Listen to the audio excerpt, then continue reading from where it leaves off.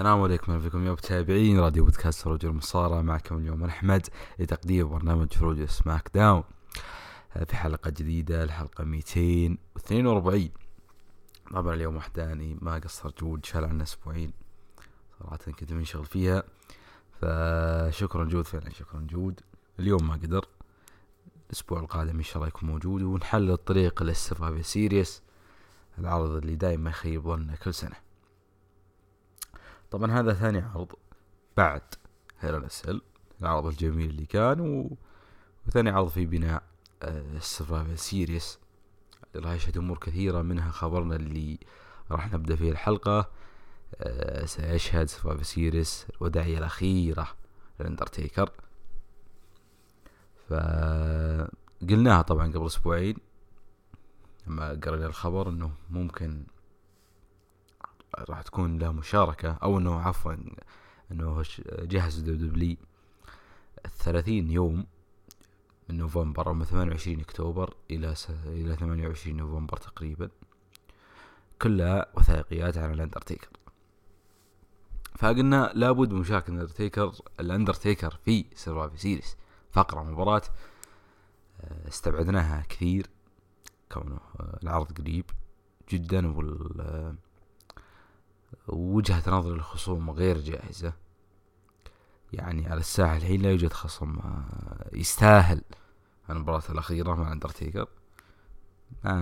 ممكن قد تكون مباراة ثانية مع ستايز، أو قد تكون مثلا مع داين براين. فلذلك استبعد المباراة. ظهور جميل راح يكون، احتفالية جميلة جدا، راح تاخذ وقت العرض، راح تاخذ يعني وقت محترم من العرض، خصوصا انه العروض زي ما قلنا الجديدة هذه ساعتين، وتاخذ تقريبا توقع 2.5 ساعة، يعني ما تكمل 3 ساعات، يكون وقتها قصير. فحتى يعني العرض الشهري على دبليو نتورك فالبث فيه أريحي جدا، حتى العرض يصير 4. فأنا انتظر ايش عندهم صراحة، ايش يقدمون. يوم قبل 5 سنوات 2015 في احتفالية اندرتيكر 25 سنة، في مباراته مع الوايت فاميلي، كانت دخلت اندرتيكر جدا خرافية، وكان تكريم يعني لا بأس به. السنة هذه ننتظر شيء خرافي جدا، من تجهيزات ومن يعني من بروموهات، من جلب أساطير ونجوم شاركوا مع اندرتيكر في مختلف يعني محطات مسيرته، جلب نجوم شباب. الروستر الحالي يكون يعني تقريبا مثل وداع ريك فلير، كان جدا جميل حقيقة. يكون نفس الجو هذا مع يعني حركات من دبليو. هذا بالنسبة لاندرتيكر. وتولين والله قال خبر، قال توقع انا ما ادري كان فرو ولا لا حقيقة، بس يقول انه يمكن يشارك، او يتوقع انه يشارك مع فريق سماكداون في سرفايفر سيريس. هذه خطة جميلة اذا نوي مباراة اندرتيكر. قلنا ما في اسم ترى من الجميع فردي يستاهل، اذا دخل مباراة جماعية حتى اخاف اندرتيكر ويستطيع يقدم اداء مشرف، يعني عكس مباراة فردية يشيلون الشباب اللي معه. فخيار مناسب يكون، بما ان اول مباراة دخل اندرتيكر كانت سرفايفر سيريس ماتش مع فريق تيدي بياسي، يكون اخر مباراة يدخلها او يلعبها هي سرفايفر سيريس ايضا في نفس العرض. ففكرة جدا جدا يعني جدا جميلة، وانا ما عندي مشكلة فيها حقيقة. افضل مباراة فردية بكثير، واذا كان لا الأولى والثانية فقرة تكون مثل زي ما قلنا فقرة ريك فلير 2008 جدا جدا مناسبة. هذا طبعا يطول الأعمار بالنسبة لأندرتيكر. هنروح بالنسبة للشق الثاني، مباراة الحلم اللي تمنيناها كثير ولا صارت، ستينج اندرتيكر. الآن ستينج ممكن قريب يطلع في فول جير، اللي عرض اليوم راح يقام الساعة 3 تقريبا، بعد 3 ساعات من الآن. فصفقة جدا كبيرة ل دبليو، ياخذون ستينج. للأسف اعتزل اندرتيكر وما شاهدنا مباراة الحلم اللي يتمنى الاثنين يبدو والله أعلم أنه سبب تأخيرها من أندرتيكر. تكلموا كثير عنها صراحة مجهولة، يعني بنعرف السنوات القادمة سبب التأخير وسبب عدم اتمام هذه المباراة. صح أن الظروف خانت، بس أنه ولو كانت في أكثر من فرصة، مثلا في رسمين 31 كان في فرصة أيضا في بعد رجعة ستينج، أو عفوا قبل يمدي يرجع ستينج، يعني في أحد العروض السعودية مثلا كان في فرصة. فلان انتهت مسيرة أندرتيكر وستينج قاد يذهب إلى دبليو. ما أدري والله إذا كان مصارع أو لا، ما أتوقع. انتهى هذا الفصل من حلم الناس، وما قامت بقيمة مباراة الحلم اللي تمناها الجميع. يعني قد تكون أشهر مباراة حلم في عالم المصارعة، يعني ما تمت. هذا بالنسبة للخبر الثاني. عندنا الخبر الثالث، حقيقة أنا أشك فيه كثير، اللي هو حق تشاد جيبل. يقول لك إنه فينس ماكمان وداين براين مهتمين بالنجم تشاد جيبل. داين براين مهتم، فينس هذه تحتاج أتوقع تحليل. ما أتوقع فينس مهتم مو مرجع اسمه تشاد جيبل من شورتي جي، الاسم السخيف ذا. يعني ده حللنا كثير عن شورتي جي أو تشاد جيبل في سماكداون هنا. طريقة التعامل مع أسبوعين يظهر أسبوعين لا، يخسر مباريات سخيفة جدا. كانت فرصة أسطورية دفع الرجال في كينج اوف ذا رينج، ولكن أعطوها كينج كوربن. كانت فرصة جدا جميلة، يبدأ تكتيم هو مصطفى علي، ولكن للأسف أصيب مصطفى علي. فيستاهل تشاد جيبل جميع ما يعني الخطط اللي يفكرون لها قدام. يستاهل كل شيء، لقب غرات، لقب ولايات. الرجل جاهز تكتيم. يعني أنا أتخيل مثلا تكتيم مع ناكامورا مثلا، سيزارو مثلا، راح يكون جدا جميل صراحة. النجم غير مستغل من تم تصعيده في 2016 مع الأمريكان ألفا في أول درافت للعروض. فنتمنى يكون هذه الأخبار صحيحة، ولا زي ما قلنا ما أتوقعها، ويتم الدفع بتشاد جيبل للواجهة، أو يعني يكون له على الأقل ظهور في العروض، منافسة، متكارت، أيا كان. فأنا نشغلنا يا طويل الأعمار. في خبر إنه مهم يخص بروك ليزنر. حسب فايف اتحاد الدبلي لم يجدد ملكية الاسم بروك ليزنر أو مسمى بروك ليزنر، فالآن بروك ليزنر يملك حقوق اسمه. هل تأثر على عقده أو لا؟ ما أتوقع حقيقة أبدا. زي ما قلت تكلمت سابقا عن بروك ليزنر، يكون عقده مثلا لأجل بيكون عقد أساطير مع بروك ليزنر، يكون عقده بعروض، يعني يكون على ما يقولون تعهد فقط لفترة وجيزة ولعروض محددة، اللي ممكن عروض السعودية، ممكن عروض السعودية مثلا وراسل مانيا، والعروض الأسبوعية اللي تصاحبها. يتكلم عن بروك ليزنر قبل وقلنا هذه الطريقة الأنسب التعامل معه حاليا. ندخل العرض مباشرة. العرض يا طويل الأعمار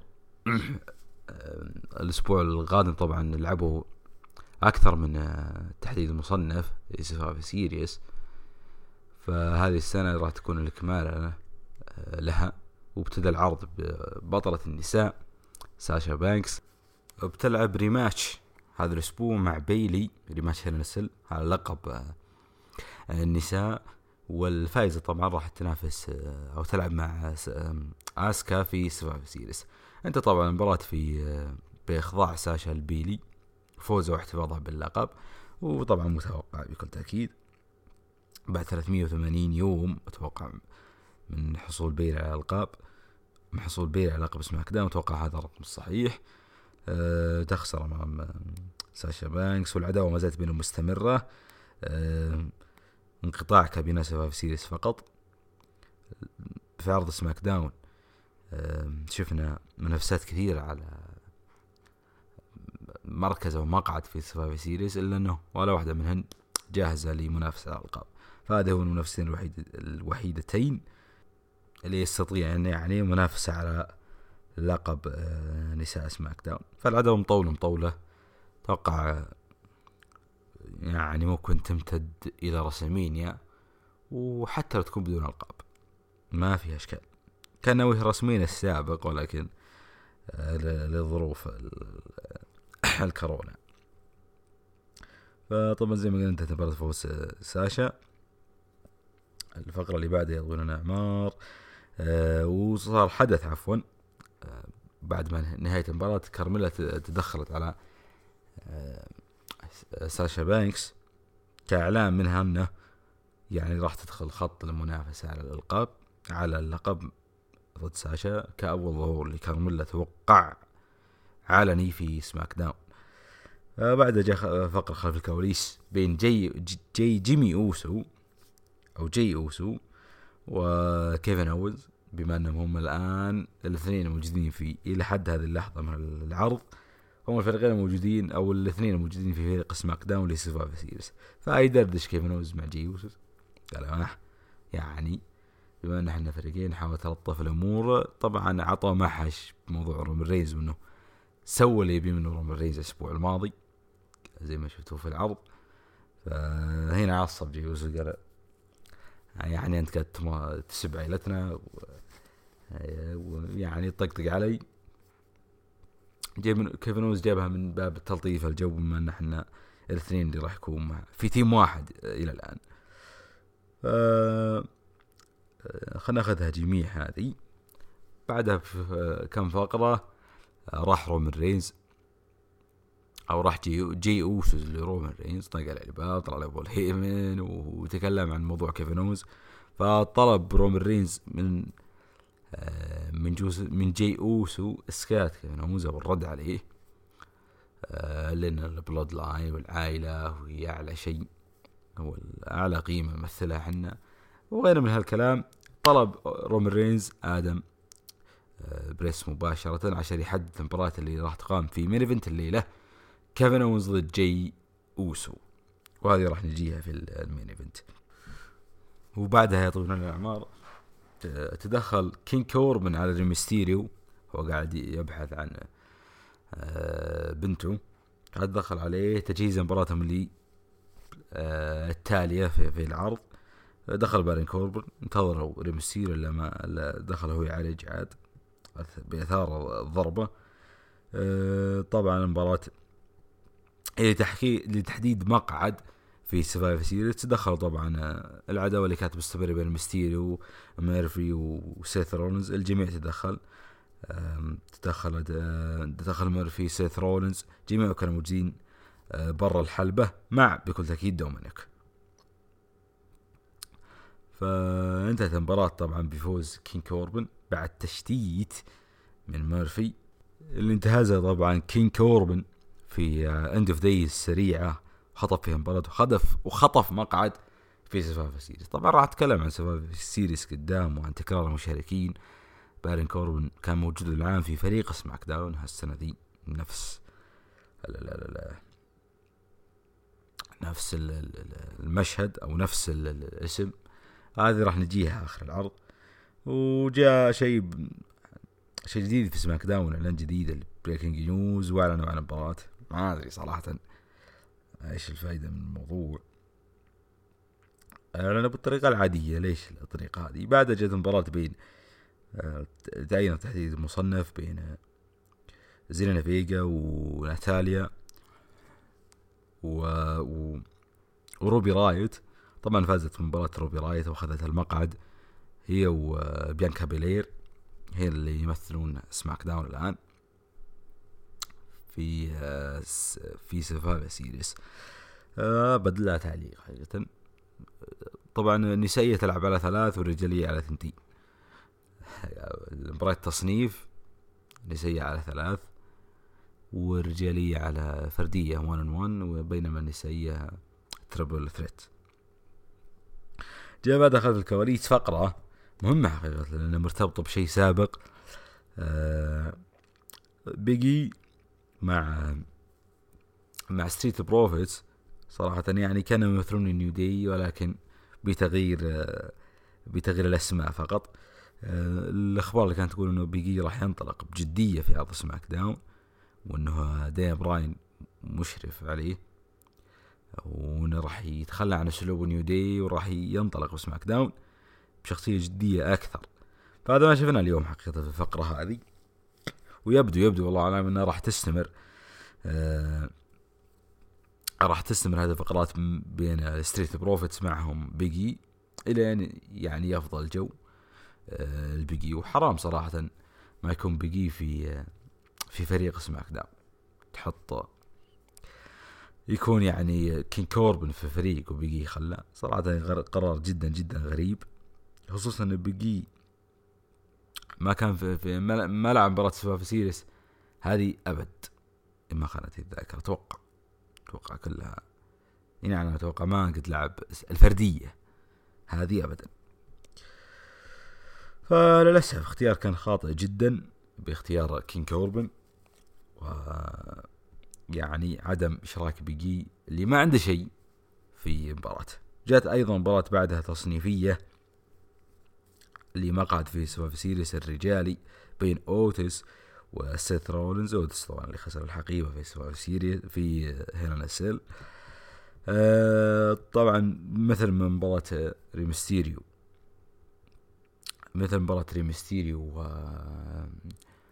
وكين كوربن صار فيه تدخلات، هذه أيضا صار فيه تدخلات أو في تدخل من بادي ميرفي بين سيث رولينز وأوتس. المباراة فاز فيها سيث رولينز بعد تشتيت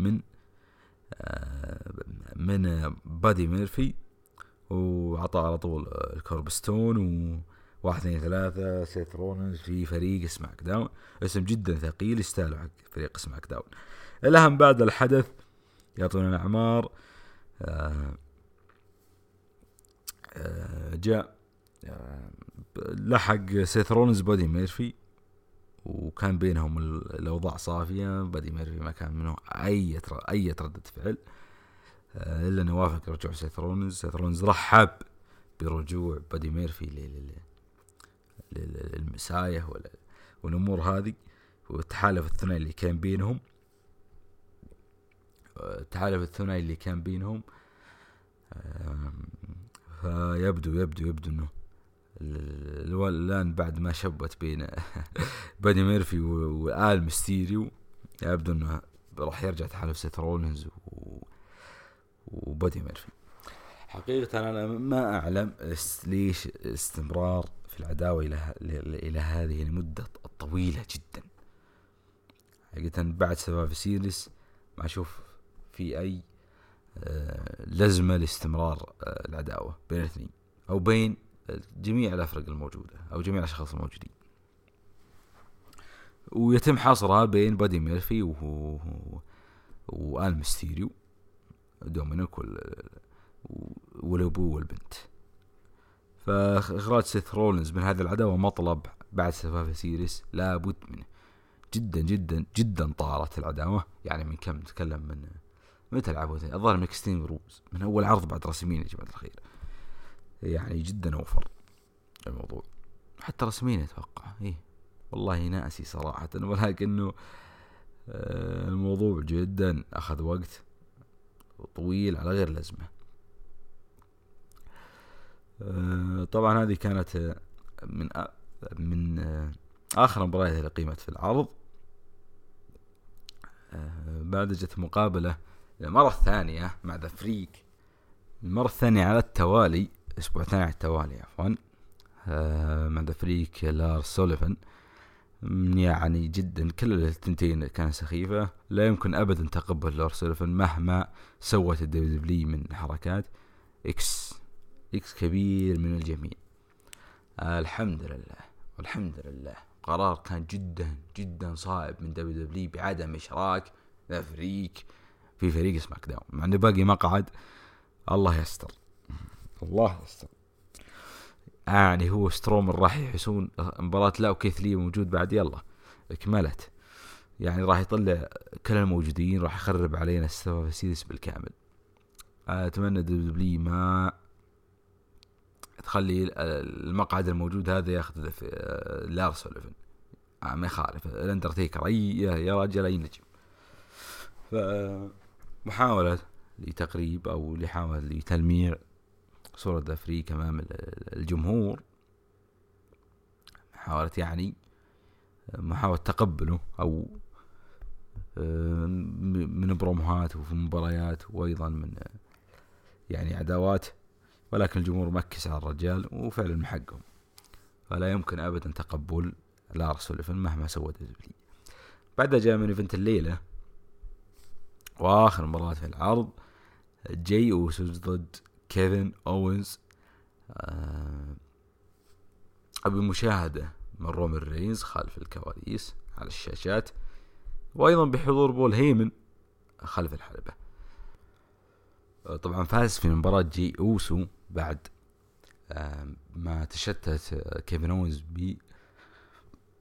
بموسيقى رومان رينز، فأعطى جي اوسو لو بلو 1 2 3، وانتهت المباراة بفوز جي اوسو وانتقامه من كيفن اوينز بسبب ما حصل الليلة. طبعا بكل تأكيد دخل بعدها رومان رينز، ويعني لتحية جي اوسوس اللي يبدو صار تحت عهدة رومان رينز حاليا.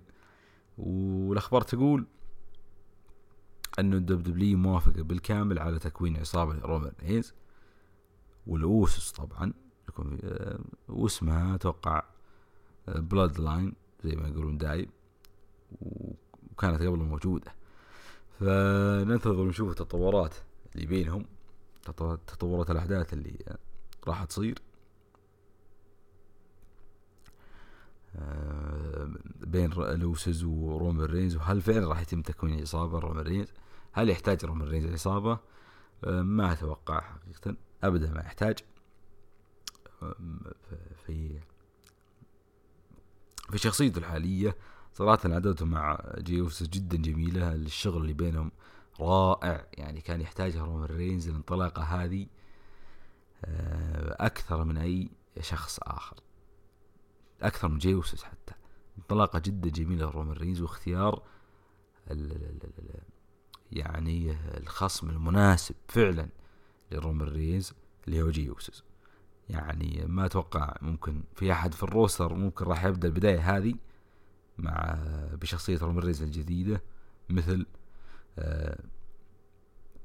مثل جي اوسوس او احد من الاوسوس يعني، والعائلة واللي صار في سفافة سيريس والبروموهات الاسطورية الجميلة اللي صارت. صراحة عداوة جدا جدا جدا رائعة. فمن ناحية العصابة صراحة غير مؤيد وغير رافض، يعني لو صارت راح تقبلها، ولو ما صارت ايضا ما راح تكون عندي اشكال. هل يحتاج رومان رينز؟ ابدا ما يحتاجها، ولكن اذا صارت راح يكون غير ممانع صراحة. بالنسبة للسيرفايفر سيريس، خلينا ندخل على الكارت سيرفايفر سيريس. يعطونا الحمار عندنا الآن إلى الحين 5 مباريات، 5 مباريات المعهودة لدايب، والعرض بكل تأكيد آخر من بعد الدرافت من 2016 لا يخيب الظن أبدا من أفضل عروض السنة، على الأقل مستوى ثابت. إذا تبعت سيرفايفر سيريس أو إذا جاء سيرفايفر سيريس ما تحسف على ثانية فيه، حقيقة يستحق العرض الوحيد اللي في السنة يستحق إنك تشوفه مباشر صراحة. يعني مع راسمين ما غيره من الأمور ما تحسف، يعني قد يكون تابع عرض مباشر وتخيب مالك، بس سبب سيريس ما توقع صراحة أن يكون من هذا العروض اللي يتحفنا كل سنة في أداء جدا رائع. يعطون الأعمار. المباراة الأولى طبعا تيم رو والتيم سماكداون، تيم بلو تيم ريد. تيم رو مكون من ايج ستايلز، كيث لي، شيمس، برون سترومان، والخامس غير معلن إلى الآن. تيم سماك داون مكون من كيفن أوينز، جاي أوسوس، كين كوربن، سيث رولينز، والخامس غير معلن، زي ما قلنا ممكن قد يكون يعني مطروح يكون الأندرتيكر مثلا. طبعا بالنسبة للمشاركين ايج ستايلز شارك 2016، ولكن ابدا ما فيه مشكلة في مشاركته ثانية. أيضا سيث رولينز شارك مرتين، ولكن لا مشكلة أبدا في مشاركة سيث رولينز، لأنهم هم من إيفنت العرض، هي أكبر نجوم في العرض، واللي يعني نسقهم ماشي مع مباراة. على العكس الأسامي الثانية يطول الأعمار مثل برون سترومان الاسم يخرب المباراة. برون سترومان هذه توقع رابع مرة يشارك في سوابا سيريس. 2016 حسمها مع ترابل اتش في تيم رو، كان الأخير. 2017 والله ناسي وش صار. العام الماضي كان موجود ومشارك، ومواجهته مع كيث لي ونكستي وغيره من الأمور. يعني عجيب جدا حقيقة إصرارهم على برون سترومان. اللهم بسماكداون العام وهالسنة هذه في رو. أنا أشوف أن اسم كبرون سترومان يخرب المباراة صراحة. لأن أسامي الضخام هذا لازم تتعامل معها غير من يطلع وكد يجتمعون عليه الفريق، ولازم يطلع على 3-2 عشان يظهر في صورة جيدة عكس الأسامي الثانية. فنسترجع مشاركين السنة الماضية. كان تيم سماكداون، تيم NXT، تيم رو. تيم سماكداون كان من رومان رينز، برون سترومان، كين كوربن أيضا مكرر، مصطفى علي، شورتي جي. والتيم رو كان مكون من سيث رولينز، درو ماكنتاير، كيفن أوينز، راندي أورتن، وريكوشي. وأيضا كيث لي كان في فريق NXT تم تكراره. عندنا الآن السنة هذه مكررين. كيفن أوينز كان موجود في مع رو العام الماضي، سيث رولينز كان موجود مع رو العام الماضي، برون سترومان كان موجود مع سماك داون العام الماضي، كين كوربن كان موجود مع سماك داون العام الماضي. فالآن عندنا 4 أسماء تكررت السنة هذه في مباريات العام الماضي: سترومان، أوينز، سيث، كين كوربن، كيث لي. 5 أسماء تكررت في مباراة السنة هذه. حقيقة التكرار أمر غير صحي بتاتا البتة. يعني سوابا سيريس تكون محطة أو مكان لتلاقي النجوم اللي الناس استحلم تشوفهم جميع. فالتنويع في الأسامي مطلوب جدا جدا جدا. فأنا أنتظر الخامس من كل الفريقين، لا عسى يكون يرجح كفة المباراة. إلى الآن مشاركين يعني لا بأس كمباراة، راح يقدمون مباراة جيدة، ولكن كسبوتات تنتظرها من سوابا سيريس ما أتوقع صراحة أنك تحصل، لأن كلهم مكررين. وإذا حطوا فيها ذا فريك لارس سوليفان انتهت المباراة. سلم لي على سوابا سيريس واسحب كلامي حق المباشر. فالله يستر من المشارك الخامس. إلى الآن مباراة مناسبة، ليست صراحة قد الطموح في أسامي في العرضين قادر حقيقة تقدم تكون في هذه المباراة وتحمسنا حقيقة للعرضي ولمباراة التيم سماكداون والتيم رو. هذا بالنسبة للمباراة الثانية: تيم رو تيم سماكداون النسائي، نايا جاكس، شين بيزلر، ماندي روز، دانا بروك ولانا. تيم سماكداون بيانكا بلير، روبي رايت، و3 لم يتم تحديدهم إلى الآن. المباراة الثالثة: بوبي لاشلي ضد سامي زين. أتوقع تكون مباراة جميلة هذه بين الاثنين. أتوقع قد لعبوا في بداية ظهور بوبي لاشلي، فهذه راح تكون مباراة من المباريات الجميلة، خصوصا مع أسلوب سامي زين الجديد اللي عكس اللي صار عكس اللي كان عليه قبل انقطاع مع كورونا. فأتوقع تكون مباراة جدا رائعة، راح نستمتع فيها، تكون مباراة لطيفة. المباراة الرابعة يطول لنا الأعمار: نيو داي ضد ستريت بروفيتس. نيو داي طبعا كوفي كينغستون وزيفير وود، وضد ذا ستريت بروفيتس. وعندنا المباراة الخامسة راح تكون جميلة أيضا. أول مواجهة أتوقع بين الفريقين راح تكون جميلة. الرابعة أو الخامسة آسكا ضد ساشا بانكس ألقاب السيدات رو سماكداون. والسادسة والأخيرة راندي أورتن ضد رومان رينز صاحب لقب الكون، صاحب لقب العالم. هذه راح تكون مباراة يعني ما راح تكون كبيرة جدا قيمة المباراة بينهم. راندي أورتن صراحة للأسف يخذلك في المباراة الكبيرة. راح تكون يعني إذا ما كانت بدون إقصاء راح تكون يعني راح تكون عادية اختصارا بين الاثنين. طبعا الفوز أتوقع محسوم رومان رينز فيها. فإذا ما كانت بشرط أو يعني no disqualification أو تثبيت في أي مكان راح تكون مباراة عادية. ما راح أتوقع الاثنين يقدمون يعني مباراة راح تستمتع فيها. يعني راح تكون من المباريات الثالثة الرابعة ترتيبها في العرض. هذه طبعا وجهة نظري بكل تأكيد.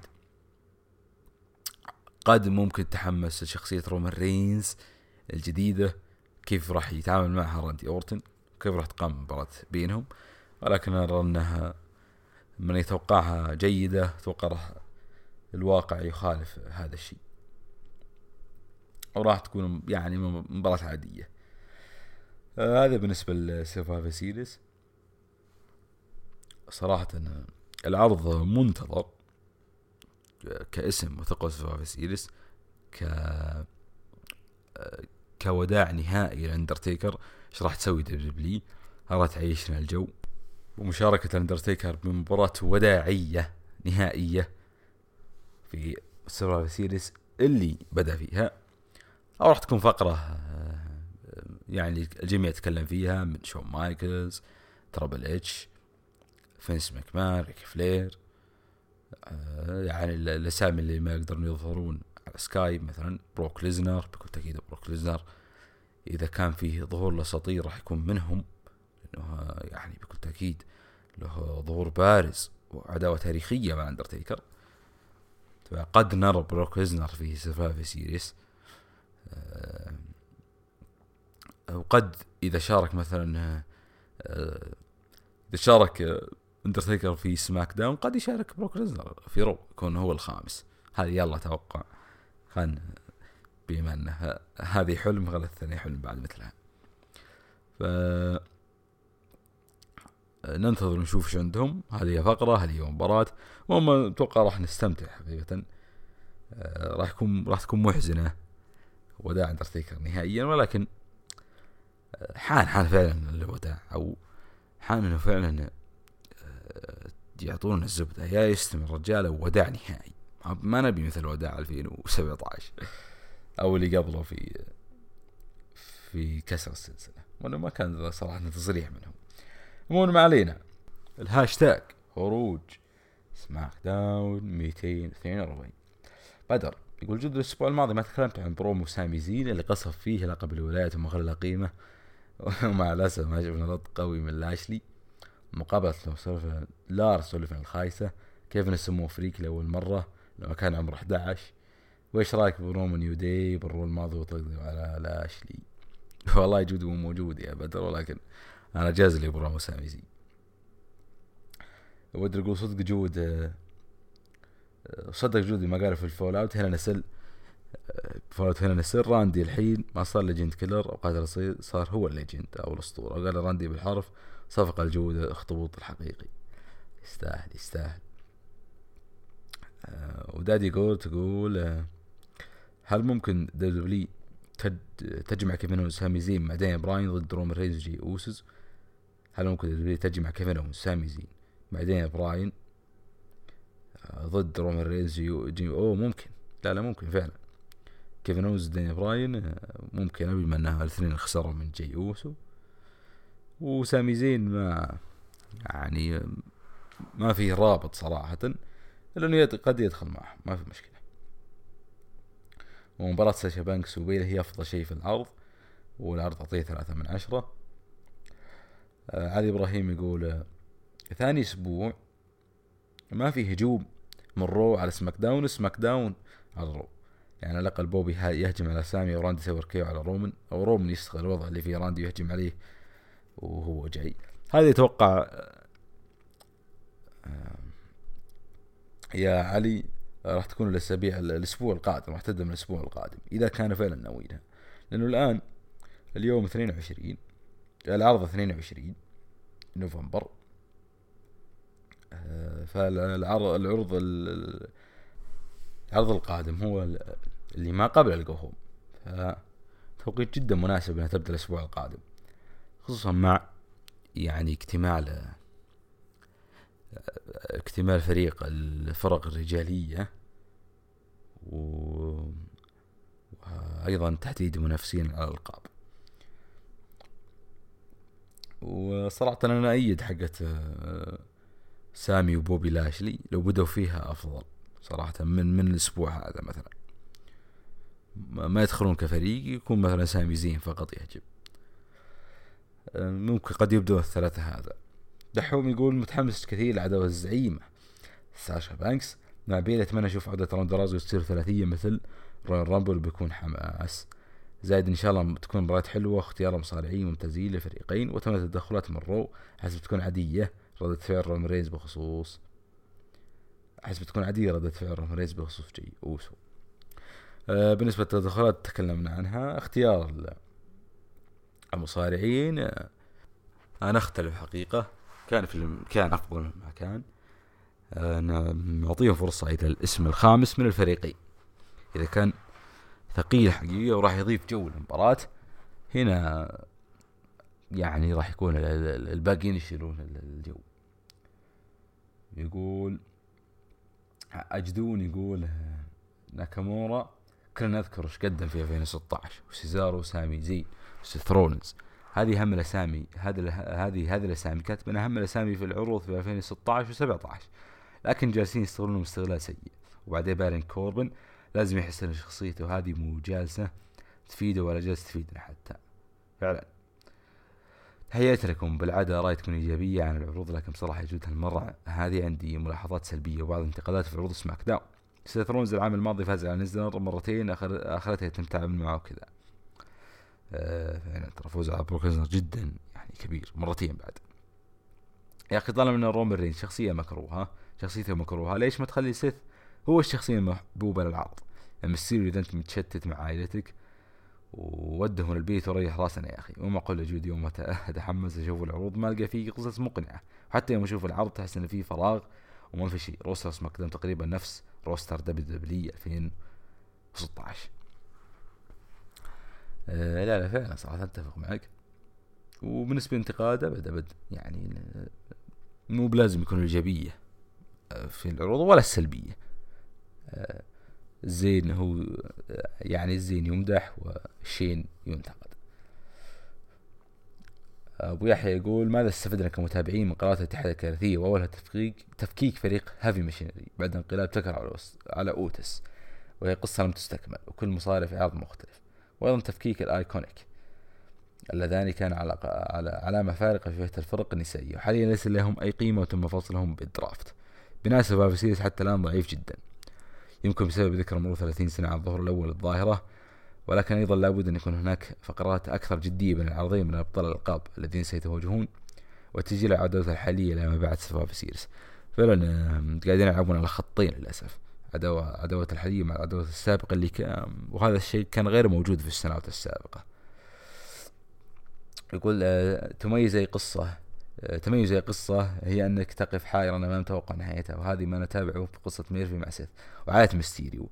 والتحول في الأحداث هو بالتأكيد لصالح ميرفي الذي لعب اليوم دور كبير في استمالة رضا سيث رولينز مرة أخرى. وأيضا من جهة أخرى طبعا عالية عليه أنه يعرف ما يفعله وعليها أن تثق به. قرر ذكي باستخدام أوينز في قصة جي ورومان، تكفي ما قال اليوم في برومو عندما أوضح الجميع التحول في شخصية جي أوسوس، وماذا أصبح يقدم على الشاشة كخادم رومان رينز، ولا يقدر حتى أن يصبح أكثر قيمة من هيمن. واضح أن قصة رومان رينز زعيم القبيلة وبجانب هيمن وجاي لن تنتهي قريبا، سنرى شهور قادمة من الأحداث والمفاجآت، لكن متأكد أن بعد نهاية هذه القصة سيصبح رومان واحد من أساطير البزنس، سينتقل المرحلة أعلى بكثير مما قدمه بآخر 4 أعوام بكل تأكيد. أتفق. تحليل جدا جدا جميل أبو يحيى، وصراحة بكل تأكيد أتفق. رومان رينز وعداوته مع جي أوسوس كانت البداية مناسبة رومان رينز. وبس وصلنا لنهاية الحلقة. والله يعطيكم كل العافية على حسن الاستماع والإنصات. نلقاكم إن شاء الله الأسابيع القادمة تحليل بناء سبابة سيريس، وأيضا إن شاء الله نلقاكم في فولوت العرض نفسه وبطولين في هروج رو، وأيضا مع يحيى. اللهم صل وسلم على نبينا محمد. إلى اللقاء.